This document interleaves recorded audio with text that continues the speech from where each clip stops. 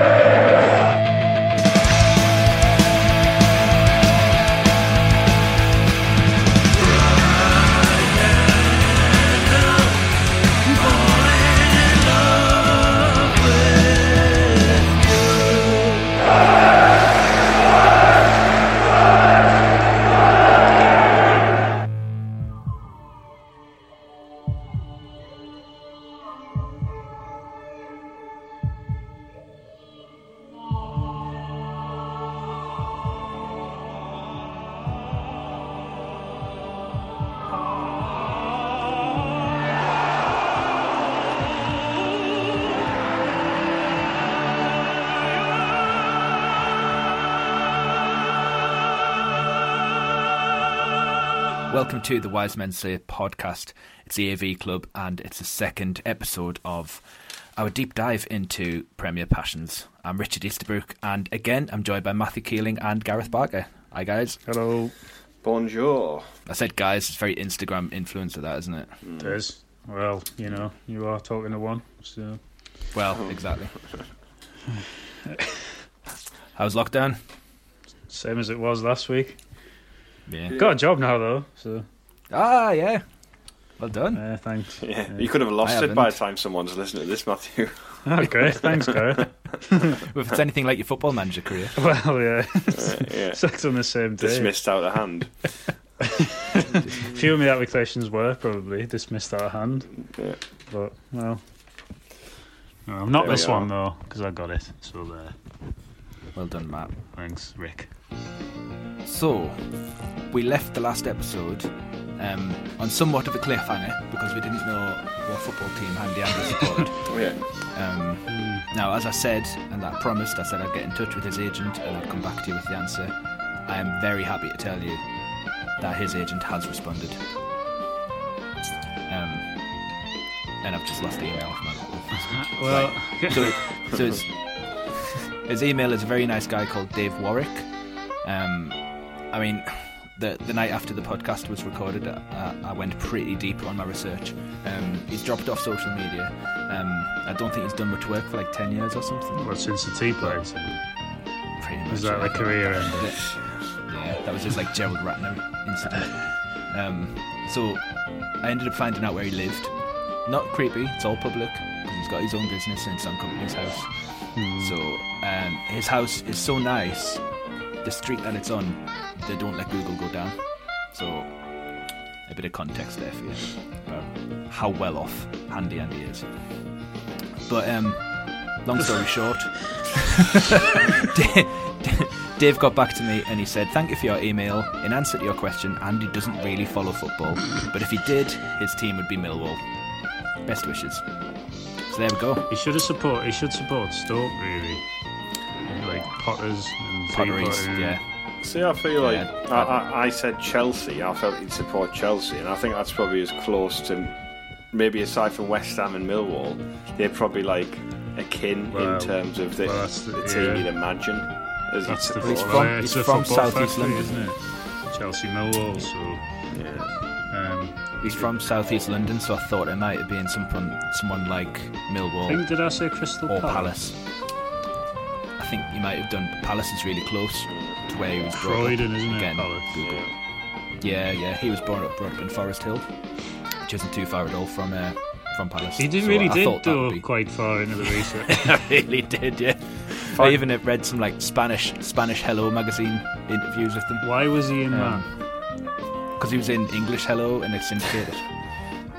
So That's amazing. I want right. And anyone who doesn't know, Spanish Hello is hola. Find out. Is he not in the French show? find out what his bonjour. Yeah. Find out what his fee is. Well, dude, I've got a warm lead now. Yeah. So what do you just ask him? Just say, do you want to do a podcast? Doesn't have to necessarily be about football. We just get him on, talk about the 90s. Well, how much would you think he'd cost? Thousands. I'd say 10 grand. 10 grand for an hour? I'm going to say, I think 3K. 3 grand. You'd be surprised at how much these 90s TV stars charge. We did an event at work, and it was a 90s themed event, and actually, that's Mr. Motivate asked for 6 grand. Wow. 6 grand. So we ended up getting Timmy Mallet for free. We just paid for his hotel.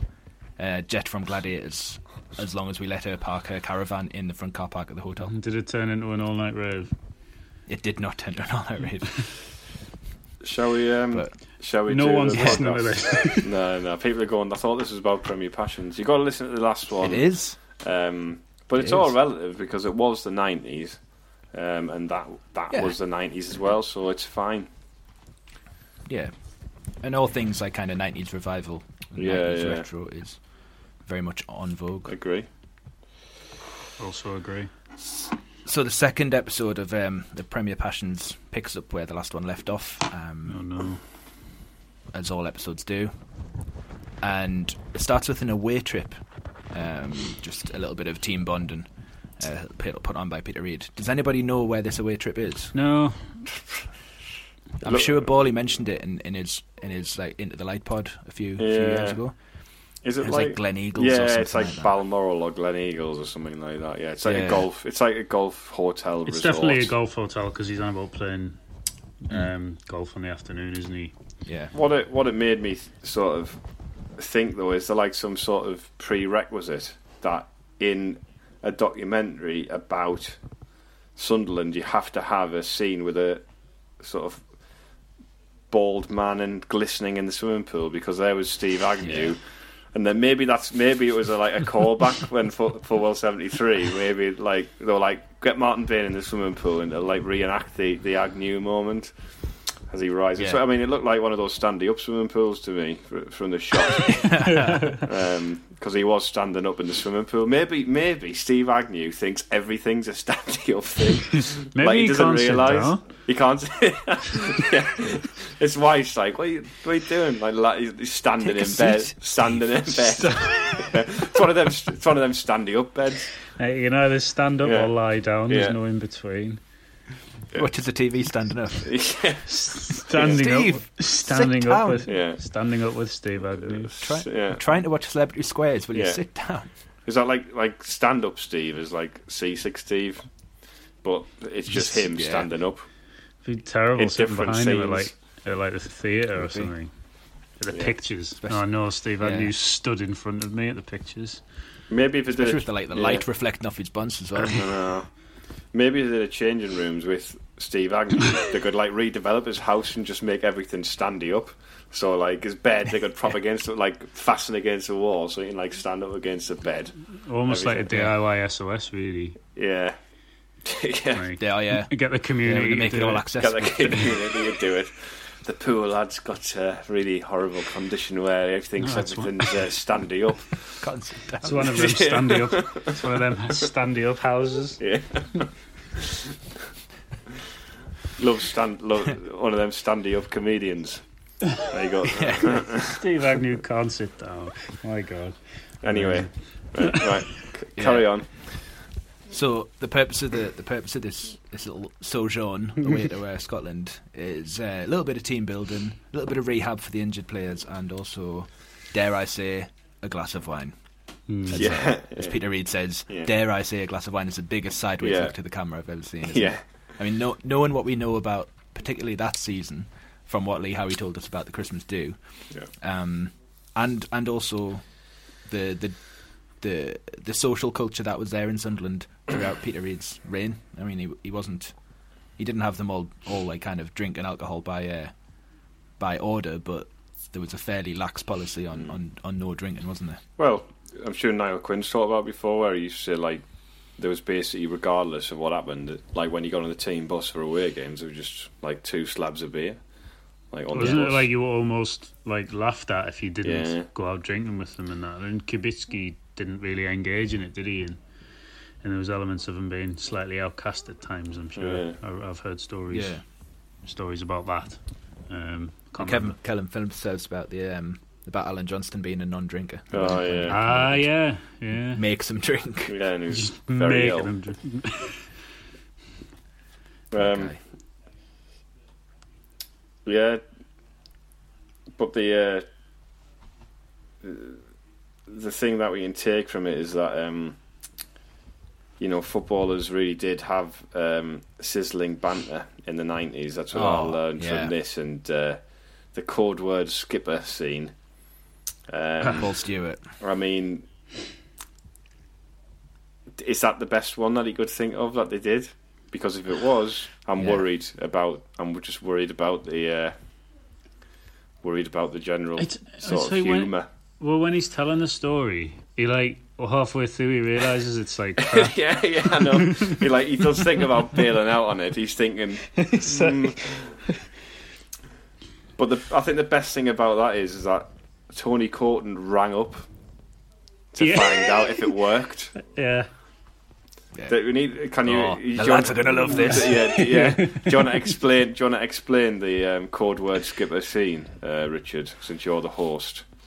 Yeah. So Paul Stewart is in his hotel room and he tells us a very funny story. Paul's very funny stories. Paul's funny. That Kevin Ball basically set the dress code for every match, and it consisted of either a white T-shirt or a blue T-shirt. It's so dry, isn't it? It's still, even that bit's shut up, Paul. And everyone in the squad had to be wearing the same configuration. So before a match, before they travelled, Bally would say, "Right, lads, it's red shirt or it's white T-shirt, grey buttons."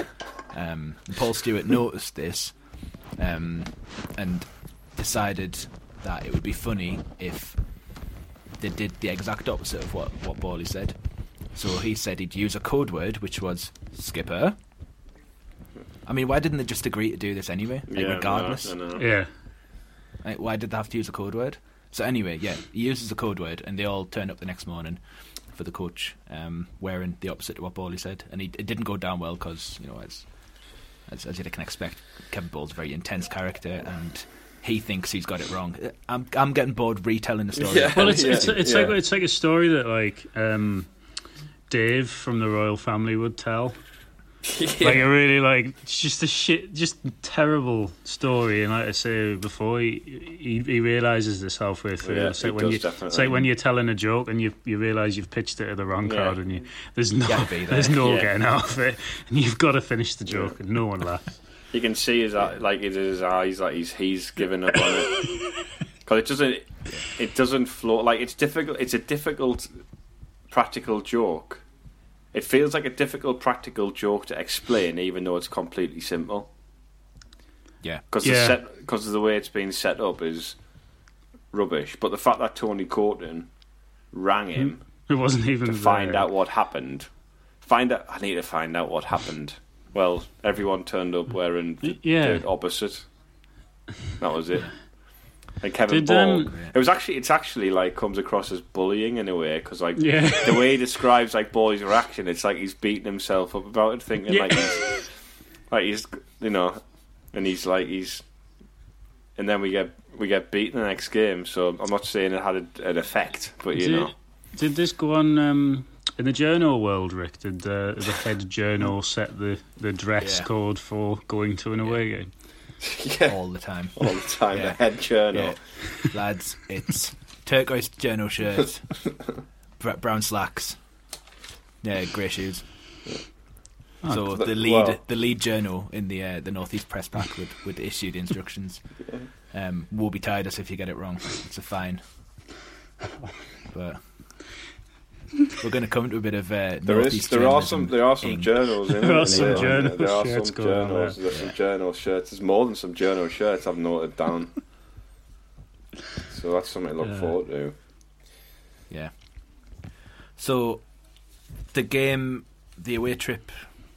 What away trip? Oh yeah, the away trip was was the holiday, wasn't it? Yeah, not the holiday. They go away and then they've got 2 home games in the week, haven't they? So they've got is it Leeds and Tottenham? Is it in the week? Yeah, so it's two home games in a week.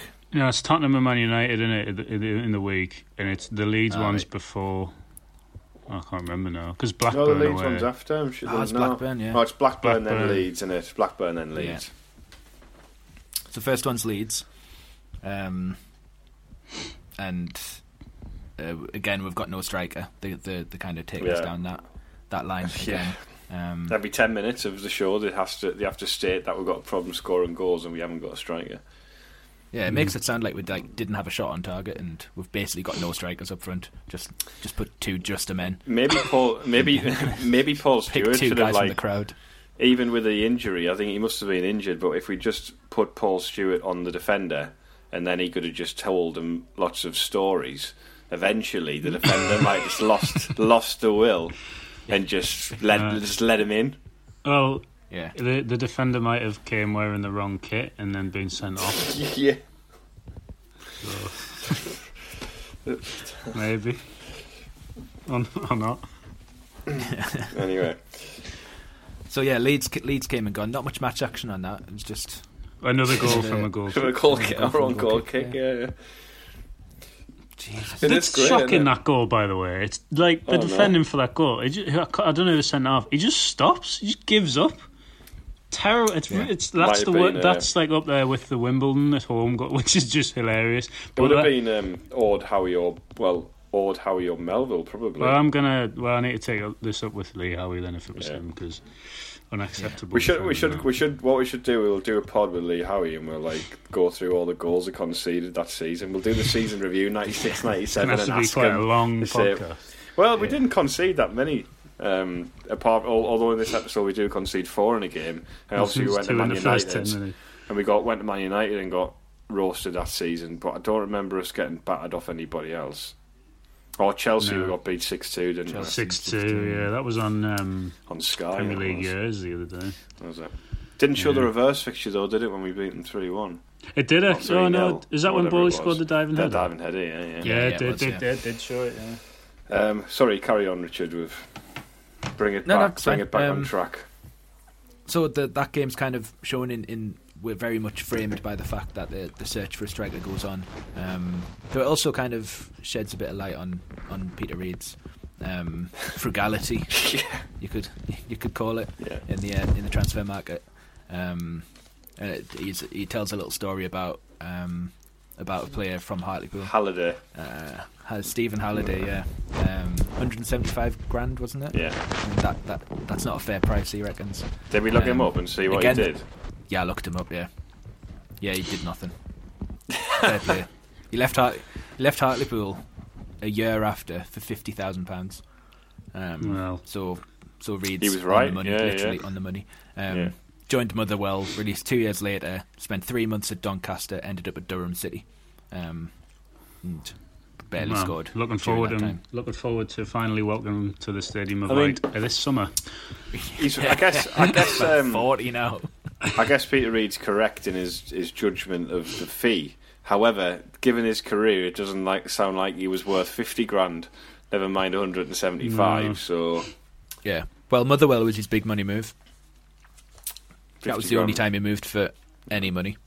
So Mother could have been different. So anything. Reid kind of tries to protest the fact that he's not a frugal manager by saying he offered £4 million for a player. I'm guessing that's probably Gascoigne. Maybe. Could be. Could have been. There was talk about Paul Scholes signing that season as well. Oh, wow. But there's a bit of. You can see there's a bit of at this point. There's a bit of boardroom frustration. Yeah. Especially from John Ficklin. It's quite frustrating that he just wouldn't spend the money. It's like, you know, when you used to go to McDonald's and you used to have to ask for ketchup, and they'd go as if like it was coming out of their wages. Like, it's a bit like that with Reid. It's like it's not actually you having to pay for this, although it does have shares in it as we. Yeah, well, as we slight conflict of interest. Yeah. It's like in the old days in like Asda where you have to ask for a carrier bag before they were costing like 5 pence. Well, you had to ask for a carrier bag, and they're like, you could see you've got like 2 weeks worth of shopping, and they're like giving you 2 bags. Like, Karen, I've got 4 bags of potatoes. Just a quick note on this. Morrison's, I bought a carry bag the other day. It was paper though, and I still got charged for it. That really, 25 pence. Yeah. Well, the whole point is it's plastic in it. It cuts. The whole point of the charge was to cut out plastic bags. So what are you charging us for a paper bag for? Yeah. If anyone knows, please tweet us. Those bags are really strong, like. And the 25 pence a go. For paper. This is a good point. And they don't like put away very well. Like if you've got like a bag bin or something like that. Nah, they don't. You've got to fold them, then they don't fit in the the bag bin. Should we say? Anyway, it's one of those. Have you got what kind of bag bin have you got? It's just I've just got a big carrier bag. Oh yeah. That I use for the bin. Full of bags. I've got a bag of bags. It was an actual crisis point the other week when I had to use the bin bag carrier bag to go to Garn to the shops because I'd run out of other bags. I've got an actual bin bag thing got it from IKEA. It's one of those standy up bin bag. Did you buy from Steve Agnew? Yeah, on eBay. Bald Eagle 996. I bought it from. Must have been him. Do you know what I really like? I really like John Fickling. That's what I've learned from this. Yeah. Like, I mean, you could do him now. Anyone like Eddie the Eagle in charge of our finances would feel more professional than what we have right now. So he does motivational speaking now. Yeah, we found that out. Does he? Yeah, he was on that hotel. Still got the moustache. Yeah, hotel program that was on the other week, which we will be doing a podcast on soon. That's brilliant. Oh no, I thought you meant John Ficklin, not Eddie. No. I mean, John Ficklin might. I really like the way that he's like. Firstly, like he's so like hands on everything. Yeah. Like I know that sounds like it's his job, but like as we know, people who have that job don't necessarily take to it the same gusto. And you can see his enthusiasm and excitement for what's happening. Like this stadium's being built, and it's like their baby, like it's it's a massive achievement that stadium and the academy totally. I know obviously most relationships in football end on a sour note, but obviously when Quinn took over, the relationship with the fans with Ficklin and Murray wasn't great, to say the least. But when you look at this, it's the excitement and the passion they've got, and it's not about themselves. It's about what they're building, and I love seeing that. And like in Ficklin, like you can see he's just so passionate about what he wants to do and what he wants to achieve, and it is really nice to see. Yep. So who wants to know about concrete edging? It's Bob Murray's. That's the thing. He does literally sweat the small stuff, like down to the fixings in the stadium and the little edging around the pitch at the stadium light, which I think looks brilliant, looks impeccable. You know, 3/4 inch concrete looks really good, looks classy. A full inch would be like too much. Yeah. I was going to say that would be too much concrete. Yeah, any more than that, half an inch, you just look like a knobhead. Well, you might as well not bother. Exactly. You might as well knock the stadium down. The mags have got half. I might have to soon. But yeah, he said nothing looks better than Arsenal. Yeah. By which time they were still at Highbury, obviously. Yeah. Our pitch looks tremendous though. That last season at Roker Park, the pitch was just lush. It was. It was. You know, when you see the footage of Roker Park, the pitch was always impeccable. Hats off to Tommy Porter, you know, for the work that he did. And the use of the concentric circles that emanate from the centre circle. That was like the hallmark of Premier League Sunderland, which he carried on when he moved to the Stadium of Light as well. You know, we don't get that now. He's a groundsman now. Just a man. Just a man. Just a man, isn't it? Well, like stadium technician now. Yeah. Going back to again reading his £3 million shares in the club. Oh yeah. Like I was like thinking, why is Reid in a board meeting? And I was like, oh yeah, it's because he's like owns. He's got like a massive share in the club, and he's just like wandering about in the background. But he like this is the investor's first trip, isn't it? Is it since the flotation in the stock market? Yeah. So you've got a few kind of. So I wonder who these people are then. Sorts. It's interesting, isn't it? Because now you feel as though like but this is it now. Obviously, the way the club's set up, there's a lot of scrutiny on people who've invested in the football club, in the shares, but obviously they're not putting additional funds into the club. They've just took a punt on the shares. So yeah, it's like there's no, somebody could buy 15% of the football club now, and it would be big news. Yeah. Whereas maybe then, some businessmen could buy 15% of the football club, and we wouldn't know who they were. It wouldn't be. Yeah. It wouldn't be discussed. It's unusual. Like, who are these people who are asking in the boardroom and asking Peter Reid to justify himself? It's usually like the other way around. Why are you spending so much money? Why aren't you spending money? Why are you spending any money? Peter? And he's like kind of skulking around in the background, no. like while people are sitting down. He's taking the Steve Agnew approach to attending meetings, which is just stand up. One of them standy up boardrooms. Yeah.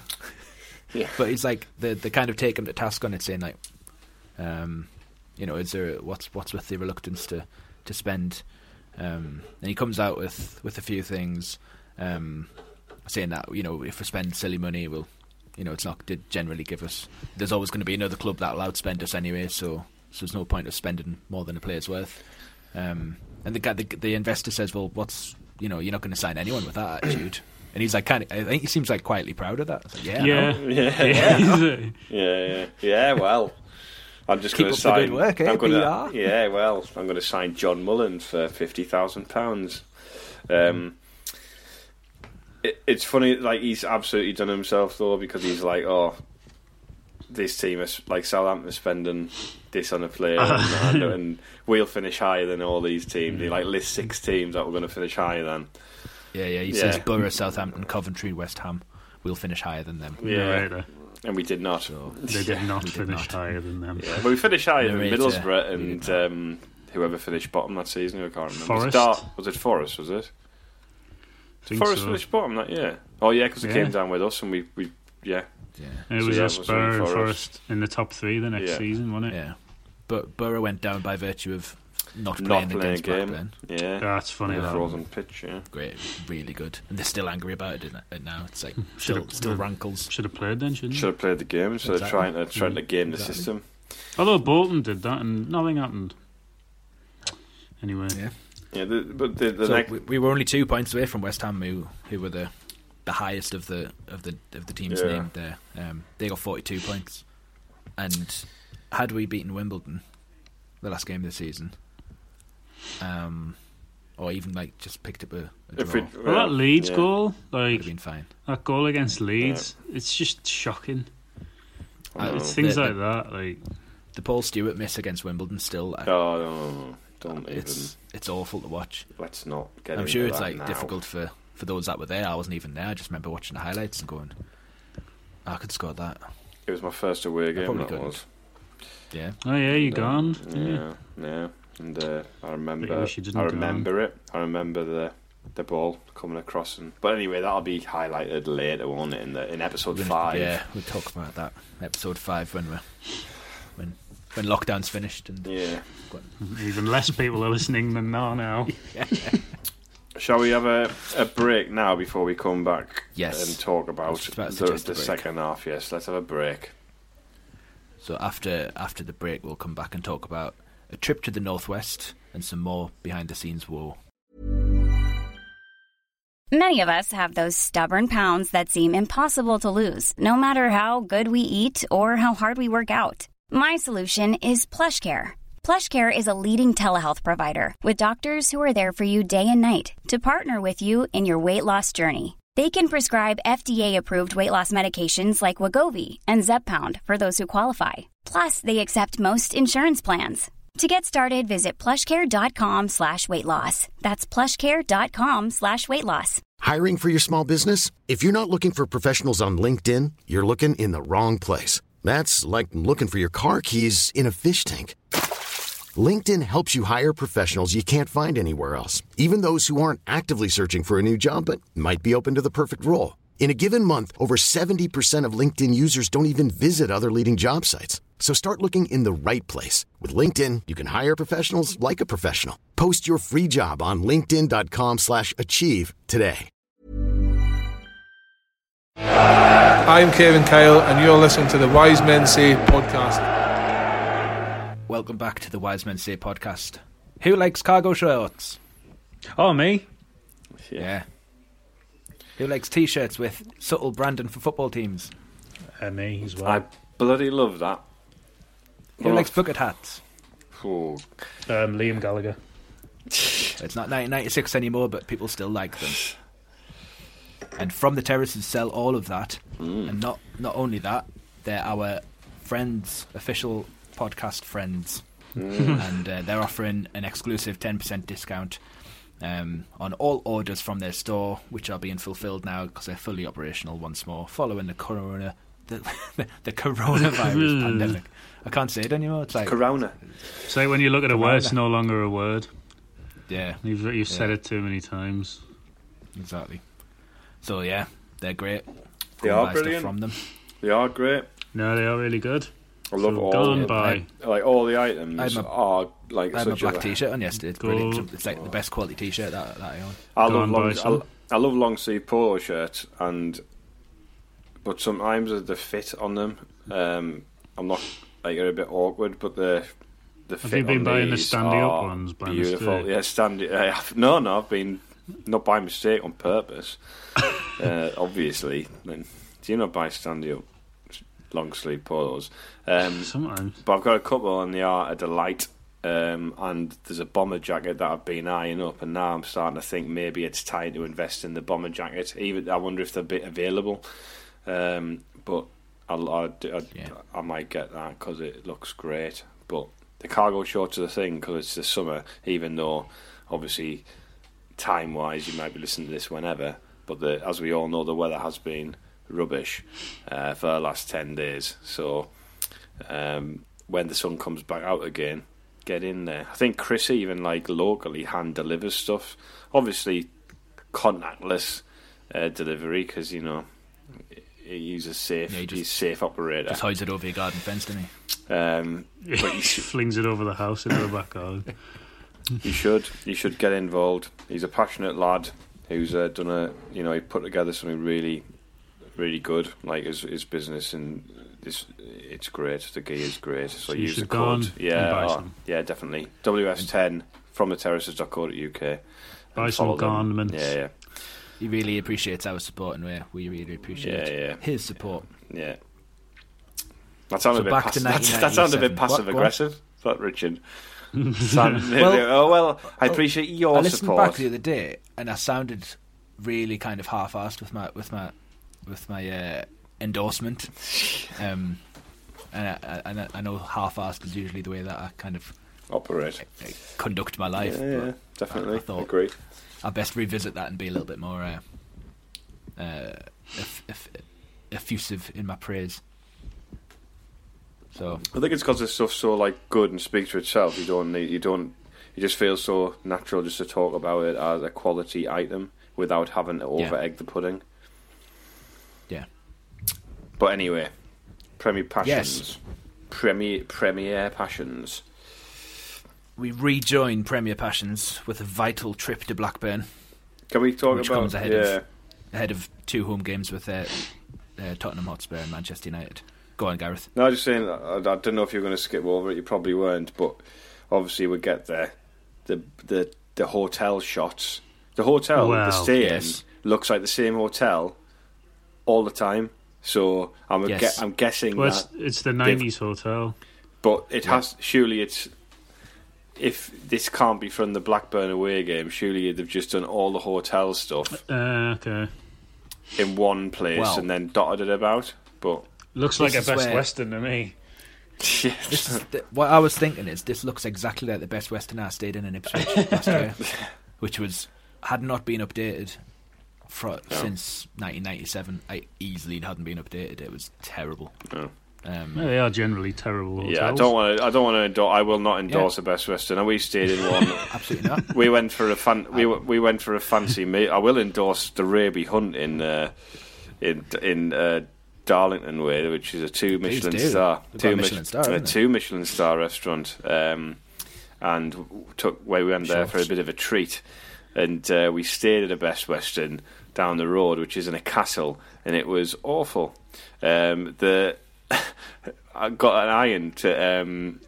I got an iron to do my shirt right before I went out. My journal shirt I was wearing to the restaurant. I wanted to make an impression.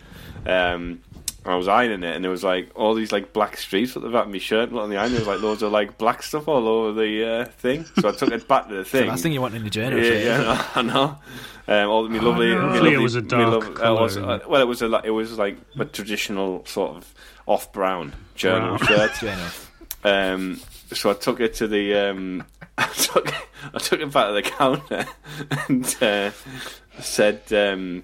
I was like, I've ironed my shirt and it's. I've ironed my shirt and it's minging. It's like got like black stuff all over it. And she just looked at the iron and went, "Oh, I see it's got clarts all over it." And I was like, all right. I just right. She was like, I don't know how that's happened. I was like, right. Someone's been ironing with clarts again. Yeah. Dave, so I was like, clarts in the iron. I was just like, what do you? I was like, what do you want me? Clarts on the iron. He was like, what do you want? It was just bizarre. It was like there was no like offering of apology or anything like that. I was like, well, what are you going to do about it? And they were just like. So I had this shirt which had like I ended up having like scrape the clarts off with my thumb, which was great. Me. So it was the worst Western, not the best Western. Yeah. Well, this is very much hotel hell with Tony Coton and Steve Agnew, isn't it? Yeah. Can I just another? So not only he's boiled the illusion here, hasn't he? Because he is lying down on the bed. No, he can lie down or stand up. He is like in a stand-up position. He can't sit down. He can't sit down. He can't concertina. His legs are fully straight. Yeah. But he's going like with 3 points for a win now, and I was thinking, what? Yeah, I thought this. But was it like that for like 20 years? Yeah, was it like 1978 or something? It went from 2 to 3 points for a win. Yeah, it was like Jimmy Hill, one of his innovations. So it's been 18 years. He got rid of the minimum wage and he introduced 3 points for a win, and he also kind of made it socially acceptable to turn up late for football matches as well. As we'll find out later in the series. But just like, who are you pitching this at, Steve? Like this discussion, like when it was 2 points for a win, you were like probably like 10. Yeah. So I think someone's just told him for the first time. Yeah. It's the way he's like, of course, lads, that's got us on to 22 points. And he's like 23, Steve. It's like we're still, you know what? It's shocking. Like, we got relegated with 40 points, and you know we won 20 matches. At least 20 matches. Won 20 matches. Got relegated. It's like they need to change the rules. It's when he's saying you're 3 points for winning. Obviously, you can go up miles now if you win a game. So go up thousands now if you win a game. Thousands of places. Is it great?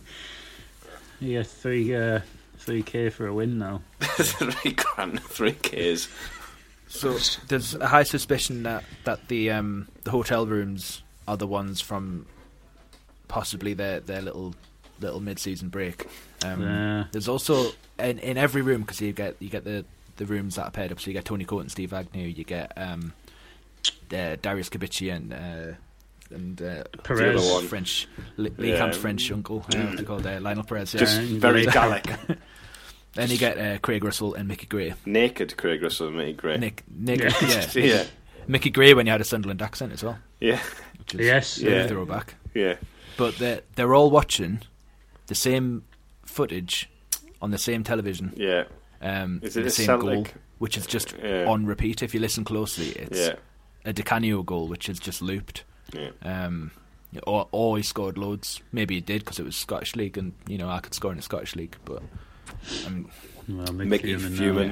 Make you fuming. Well, yeah. But yeah, nice. After saying it was such a well-produced documentary, that's when the mask starts to slip a bit, and they've a little bit of lazy editing. Maybe they were watching sports scene. Yeah, maybe. Yeah. On one of the satellite channels in the hotel. Well, satellite, like what you mean, like the man in the pie shop who has satellite channels in his apartment when he goes on holiday. Yeah.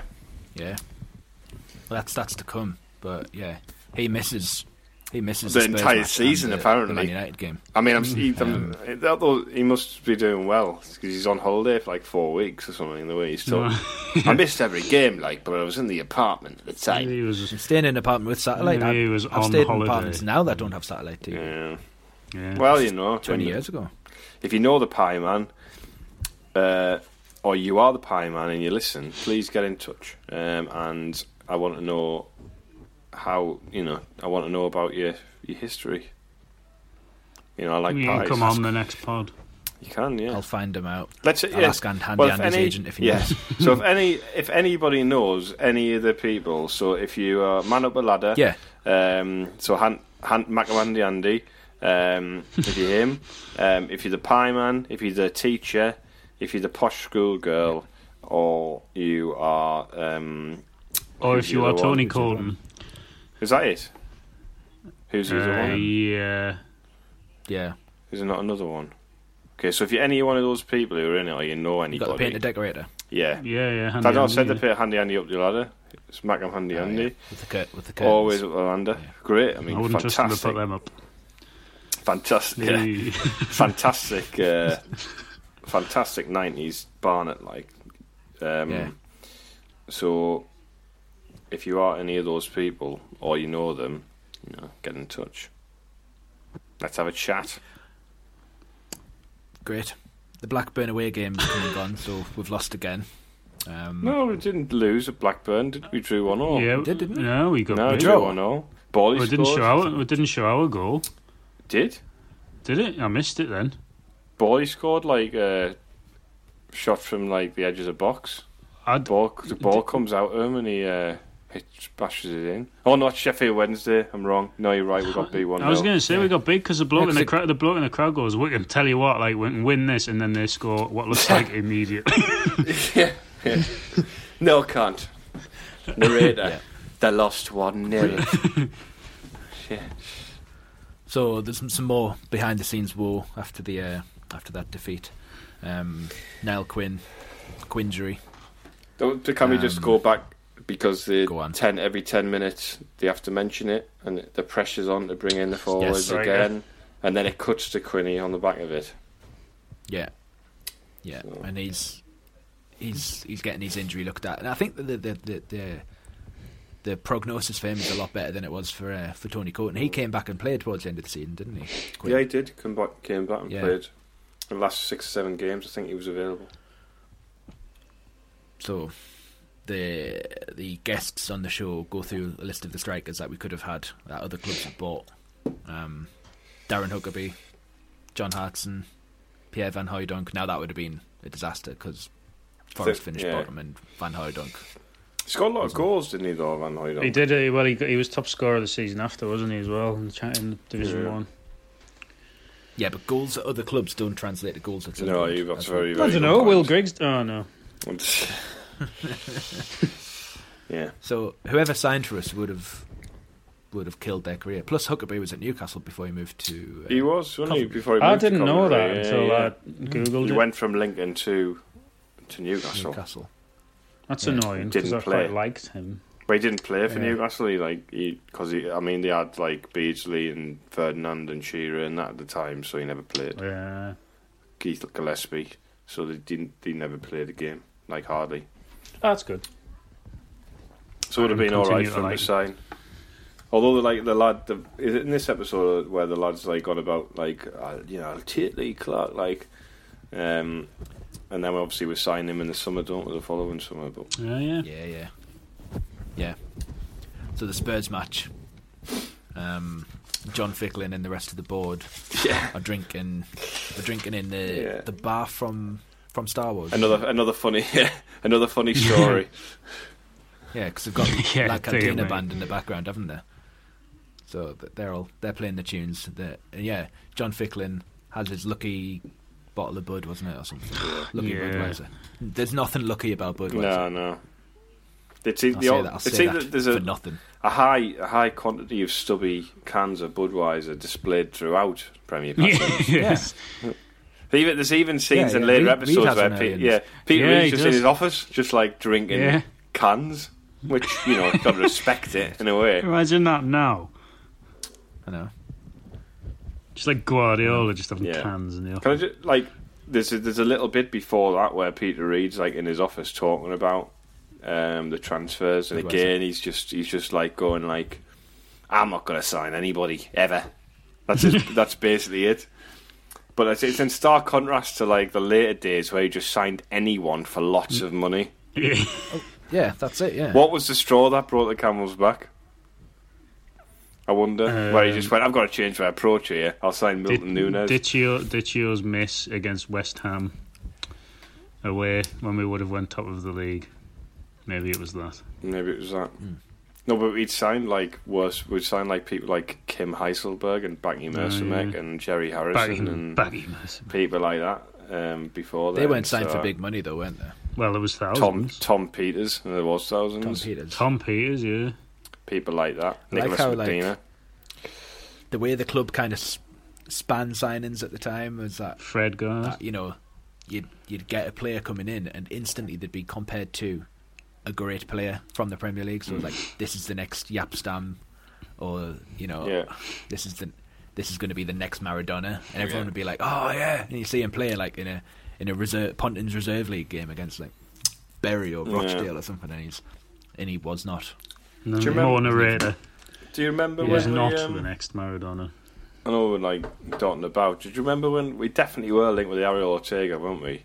Definitely, yeah. I remember talking about it. Yeah. Definitely. which obviously means it's true. Yeah, it must be true. Yeah, we were. Yeah. Anyway, back to this. Yes. So they had the three beers, because obviously that's fine. 3 beers, 3 points. So it's worked already for them. So obviously it was going to work against Tottenham Hotspur. It did not. No. Stefan Everson, after a minute and 5 seconds, had other ideas. Dear me. And scored a hat-trick. And still, like, I remember that match quite vividly. I wasn't there. You're going to laugh, I was in Spain. No, I was there. Just remember watching the highlights. And just how terrible we were. I mean, for the fourth goal, it looks like school football. That goal just looks like school football. The consensus seems to be that was the worst performance of the season. That the long range shot. What's Perez doing?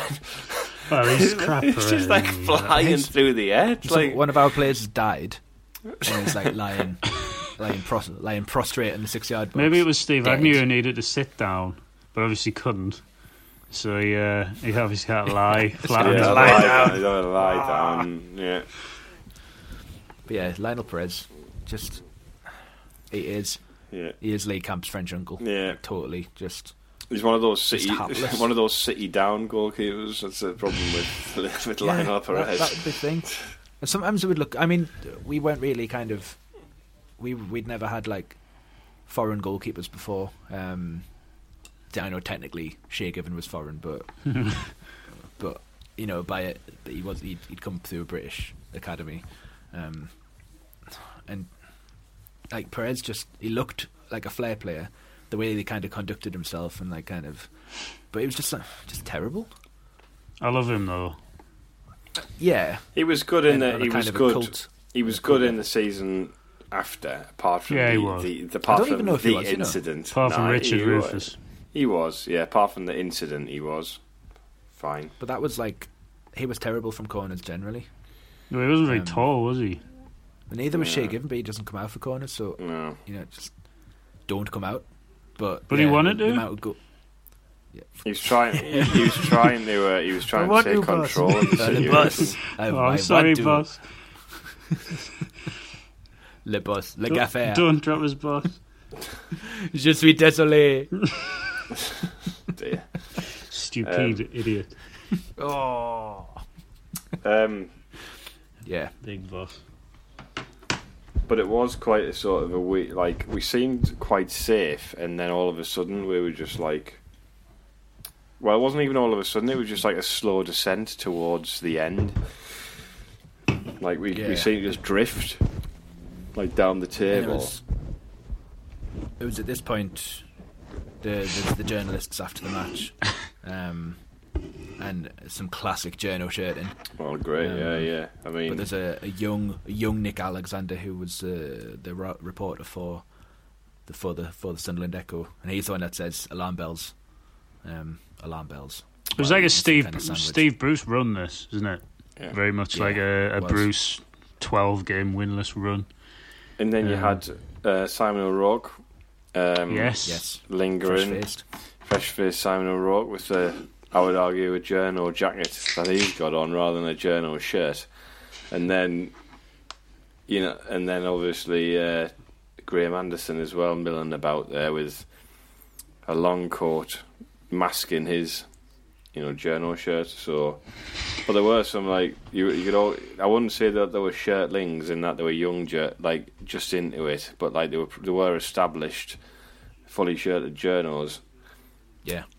At the time. See, when I was in the game, I was a lot more casual generally in my approach to the job and also in my attire. Yeah. So I was rarely. You did have a nice journo shirt though. I did have a nice journo shirt, but I'd only keep it for like special formal occasion. Like extreme journoing. Yeah. Your cup final, your playoff semis, things like that. I had a journo suit for the cup final, so yeah. Oh, nice. Not messing about with that. But yeah, for general for your run of the bill matches, midweekers, things like that, I'd be very casual. I'd be almost treating the industry with contempt. And I felt the resistance against that from the elder shirted fraternity.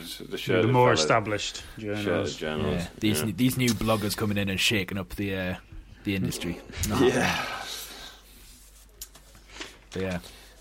But Paul the Whitehouse, basic crack. Go on. Sorry. He's on holiday. Sorry, no, they're just sitting. I didn't know what you were saying. All right. Just he's on holiday, as we've established. Paul Whitehouse, on holiday, not enjoying the match. But yeah, definitely the alarm bells. I remember the feeling that we probably wouldn't get out of that at that point. So, with that result in mind, the share price of the club plummeted, and the board 3 pence was forced. Well, yeah, it's a lot in those days. It's a lot in these days. The board was forced to make some tough decisions. At this point, I thought, "Oh no, Peter Reid's going to be sacked." I knew that he hadn't been, but I did. I was like, storyline and think, but they didn't sack him. No, they just downgraded their plans. The bathrooms, the executive toilets. They didn't even downgrade them; they were just all wrong. I think this is Fred's fault. Personally. Yeah, Fred. I mean, Fred gets in trouble for starting 2 meetings. Can we just have one meeting? Can we have one meeting? Yeah, Fred. Not a good day for Fred's Fred. Like, whoa. Yeah. Fred's like, fuck you. There's a time and a place, Fred, and that it's not now. Yeah. So the drag Fred, who's obviously trying to subvert the meeting agenda, where the discussions is about the executive toilets and the final finish of it, which they wanted 5-star top of the market hotel. What had been designed was something a little bit Best Western. Best Western. It was Best Western. That was it. Yeah, exactly. What we have ended up is quite opulent, but very much dated. Oh, it looks terrible now because it hasn't changed. And you walk in and you think, God, this is quite grand, but it's like marble floors and Well, the entrance. You think they left at Roker Park, but they brought it with them. To be fair, the entrance to the stadium is still nice. However, yeah, it is. The reception areas elsewhere because they're dated, make the entrance look dated. Whereas if it was modernised, the entrance would feel a bit grander. It would feel like of a time. Whereas because the rest of it's like needs an update. But I think the stuff they're putting in on this is it's the same stuff that was there when the stadium was built. Yeah, definitely. It needs well, it's not going to get one, but it needs it needs an update. Yeah, they'll just send it out to Screwfix for like a new tap if it broke, wouldn't it? Yeah. Well, that was the famous. That was the famous gold taps. The gold taps. That was the stick that was used to beat Murray with for quite a long time. Where people were like, "Oh, all he cares about is the taps." It was the lift of the time, wasn't it? Yeah, it was. But it was quite jarring to see like how much, knowing how hands-on they were and how much time they spent on that area of the stadium. And seeing what they did with the actual concourse, where 99% of the stadium would be kind of congregating, and it's just bare. It was at the time when it was open. It's just bare breeze block. Well, yeah. I mean, there's probably a reason for that. The stadium was quite cheap to make, and on top of that, it nearly didn't open on time. So, yeah, it shouldn't have opened on time, really, should it? Where Fred had his own way, it would have been opened in 2020. He was off having 2 meetings, but the thing about Fred is much go back. The thing about Fred is people like Fred, great crack at the Christmas party and that, and so you tolerate him, don't you, for like the work days, and that's why you need people like Fred in the office, in my opinion. Yeah, Fred's the type that'll drink the table wine, even if he doesn't drink red wine, he'll drink it 'cause it's free.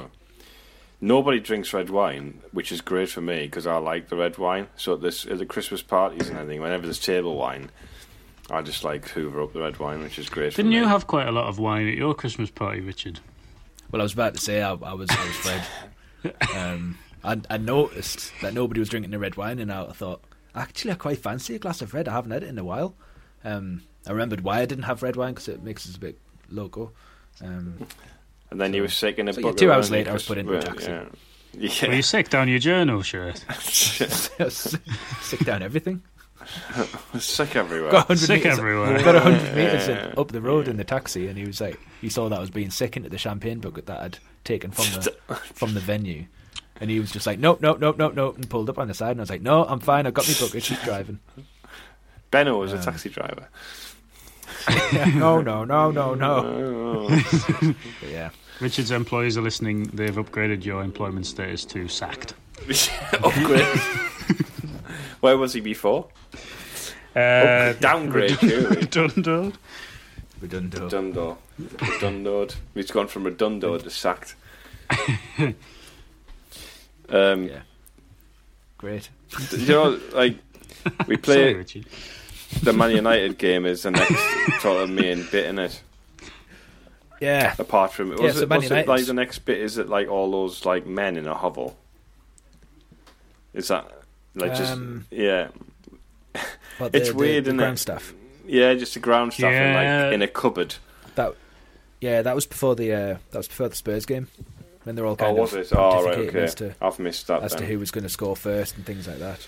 Oh yeah. Reading newspapers, remember them? It's the Man United game, the next, in it, and then it's like you forget how good they were. Like that Man United team were a great team. Yeah. Like their players are sensational. They'd just won the double, hadn't they? Yeah. You see those players that were coming into the ground. As they're walking past, you got Cantona, you got there was Andy Cole, just as he was getting good, Roy Keane. Yeah. Gary Neville, Poborski. Michael, Poborski. What a player he was. But I like the little bit where Reed's asked if he's had a good week, and obviously he's a bit incredulous at it. So we've just lost twice in a row. So, I'm having a great week. Things can only get better. Yeah. Then Bobby Saxton says, "If I had a gun, I'd have shot myself." Extreme, Bobby. But nice little bit about that when they're reading out the teams, and Gareth Hall being booed. Just a little reminder. There's no context provided at the time. Just like, why is one of Sunderland's players being booed? Oh, it just happened all the time. It's Gareth Hall. Because because he was shit. Yeah, he was shit. Yeah. I remember him being shit, and I was like 5. Yeah. Remember my dad just coming home. I just assumed he was shit because he was being booed. My dad just basically when I started to go telling me that Gareth Hall was shit, and I would believe he was shit. So that's why my opinions really of writing players off. I'd written Gareth Hall off before I was 5. He was the Mark Lynch. Is that like one of the things you were told on the way in? Yeah. Please write. Yeah, you got to write one of the players on the way in. Yeah. We play in red and white. We change halves at half time, and Gareth Hall is shite. So they're all the things you need to know. Pretty much. But yeah, Peter Reid packing tickets into an envelope before kick-off. What's with that? Like, what's he doing? His family sorting tickets out for his family, isn't he? Shouldn't he have someone else to do that for him though? I don't know. Like when you read Roy Keane's book, it's a big thing in it, like getting tickets for other people and sorting tickets out. So it's like maybe it was just of an era thing, getting tickets for people. Don't know. So against all the odds, we managed to pick up a famous victory against Manchester United with John Mullins scoring what became the winner. Who else scored? Was it Meat Gray who scored? Meat Gray, yeah. In that. Yeah. It was both goals in the second half. Both goals were in the second half, and they got a late one, pull one back. Consolation. Yeah, consolation. Yeah. But yeah, I mean, with that group, like he did, like to get 40 points with that group of players, and we beat like Arsenal, we beat Man United. No, we weren't Chelsea. We weren't a bad. I know Chelsea weren't the Chelsea they are now, but we weren't a bad team. We just couldn't score goals. Yeah, we just couldn't score goals. I think if we had spent a little money, if we'd spent that money on a striker, say if we'd spent that translated, I don't know. If we'd spent that £4, £5, £6 million on forwards, if we bought John Hodgson, well, would we have stayed up? And how much money would that have been worth to the football club at that time? Well, we probably wouldn't have bought Kevin Phillips, would we? No, true. And would Quinn have had his renaissance that he had in the Championship before getting into the Premier League? You don't know, do you? Well, it's the same with the playoff final the next season, isn't it? Yeah. If we had gone up that season, like we wouldn't have had the injuries that we had at the start of the following season. John Mullen playing in centre midfield for quite a long time and doing quite well. Yeah. But then you wouldn't have had like the 105-point season, which probably carried us to 7th place, really. Yeah. Like on the back of that. Yeah. I mean, Quinny and Phillips just played themselves in for 2 seasons, didn't they, really? And then when they got the Premier League, they were just unstoppable. Our friend Kevin Phillips. Yeah, our friend Kevin Phillips, best friend, actually.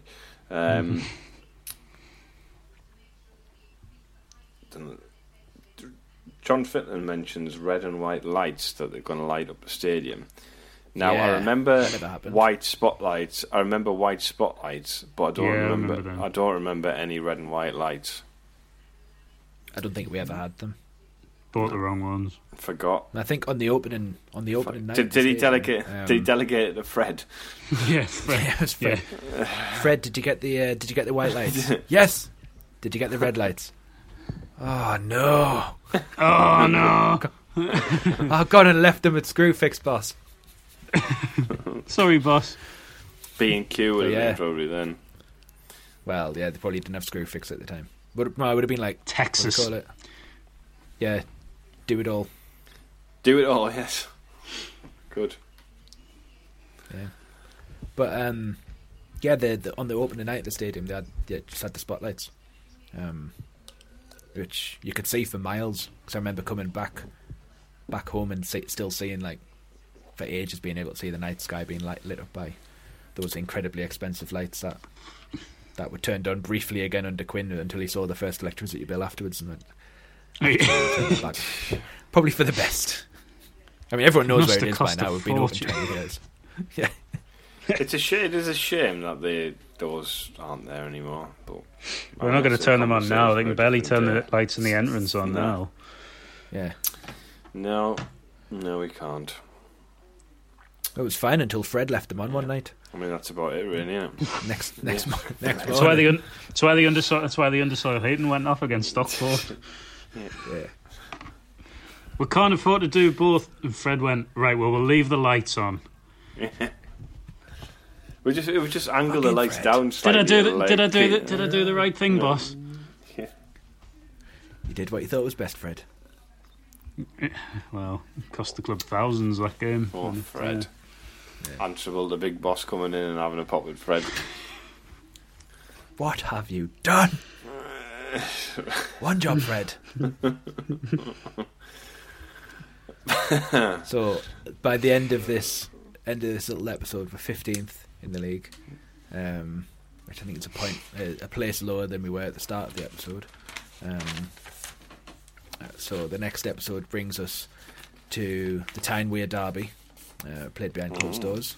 Remember, no, it wasn't behind closed doors. Doors were closed to us, weren't they? We weren't allowed in. I bet some people still gone though. Yeah, they would have. Bet Stephen was there. Bet Stephen gone. Yeah. So the Tyne-Wear derby comes up, and then we sign a new player, which Peter Reid didn't actually spend any money on. Or did he? Did he? I don't think it was a free. I think he wasn't a free.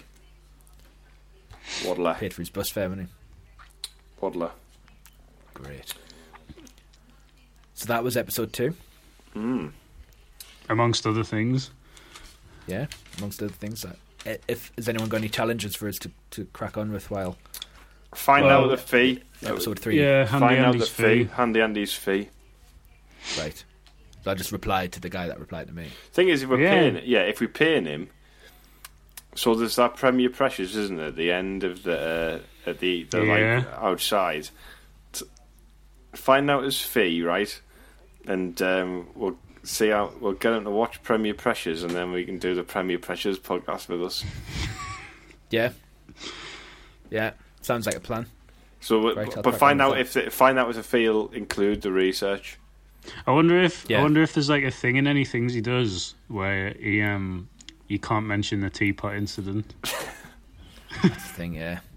That ruined my career. Literally nothing else to talk about. Fucking teapots. He's got a phobia of teapots. Makes his tea directly. A cup of tea, Andy? Oh, sorry. Just puts his tea bag in the kettle and boils it. Oh, bless him. It wasn't his fault, that's the thing. He just no, but like acting under orders, and he said, if you put the books on them, that'll not be a good idea. But he shouldn't have done it. He should have just been like, sorry, Linda. And then she'd have been like, listen, Andrew.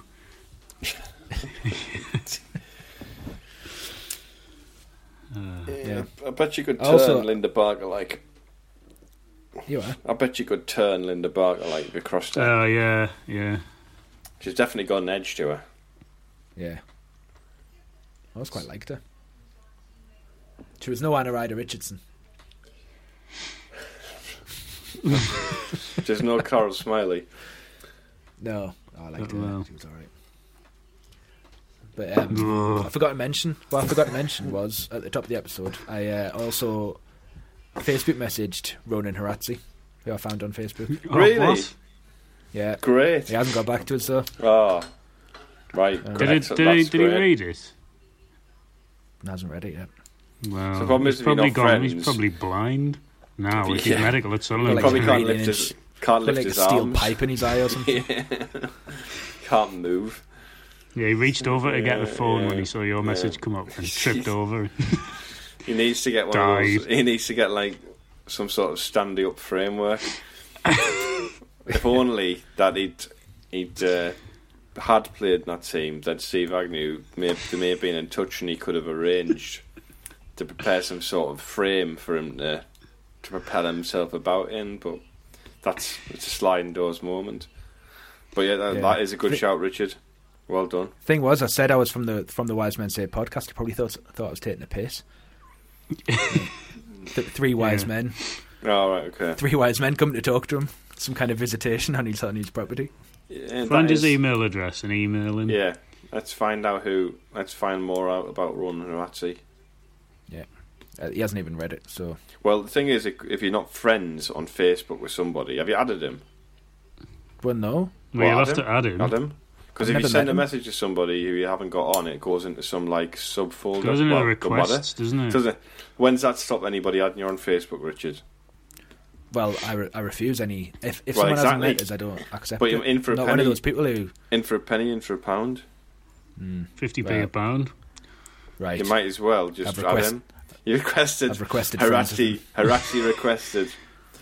So let's hope by next time we record that he has at least accepted your friend request. Hope we can do a job on your timeline. That's the thing, yeah.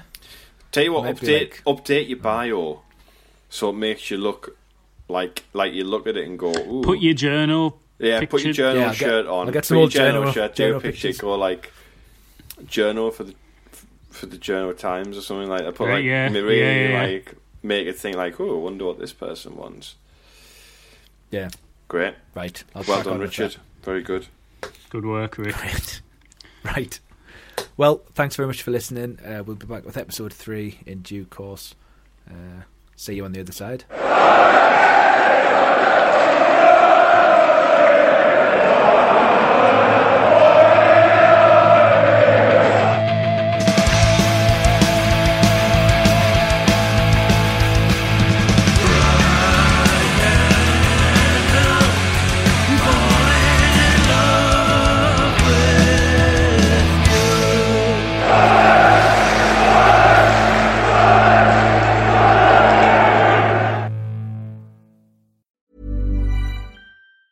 Hi, I'm Daniel, founder of Pretty Litter. Did you know cats tend to hide symptoms of sickness and pain? I learned this the hard way after losing my cat, Gingy. So I created Pretty Litter, a health monitoring litter that helps detect early signs of illness by changing colors, saving you money and potentially your cat's life. Pretty Litter is veterinarian developed, and it's the easiest way to keep tabs on your fur baby's health right at home. Go to prettylitter.com and use code ACAST for 20% off your first order and a free cat toy. Terms and conditions apply. See site for details.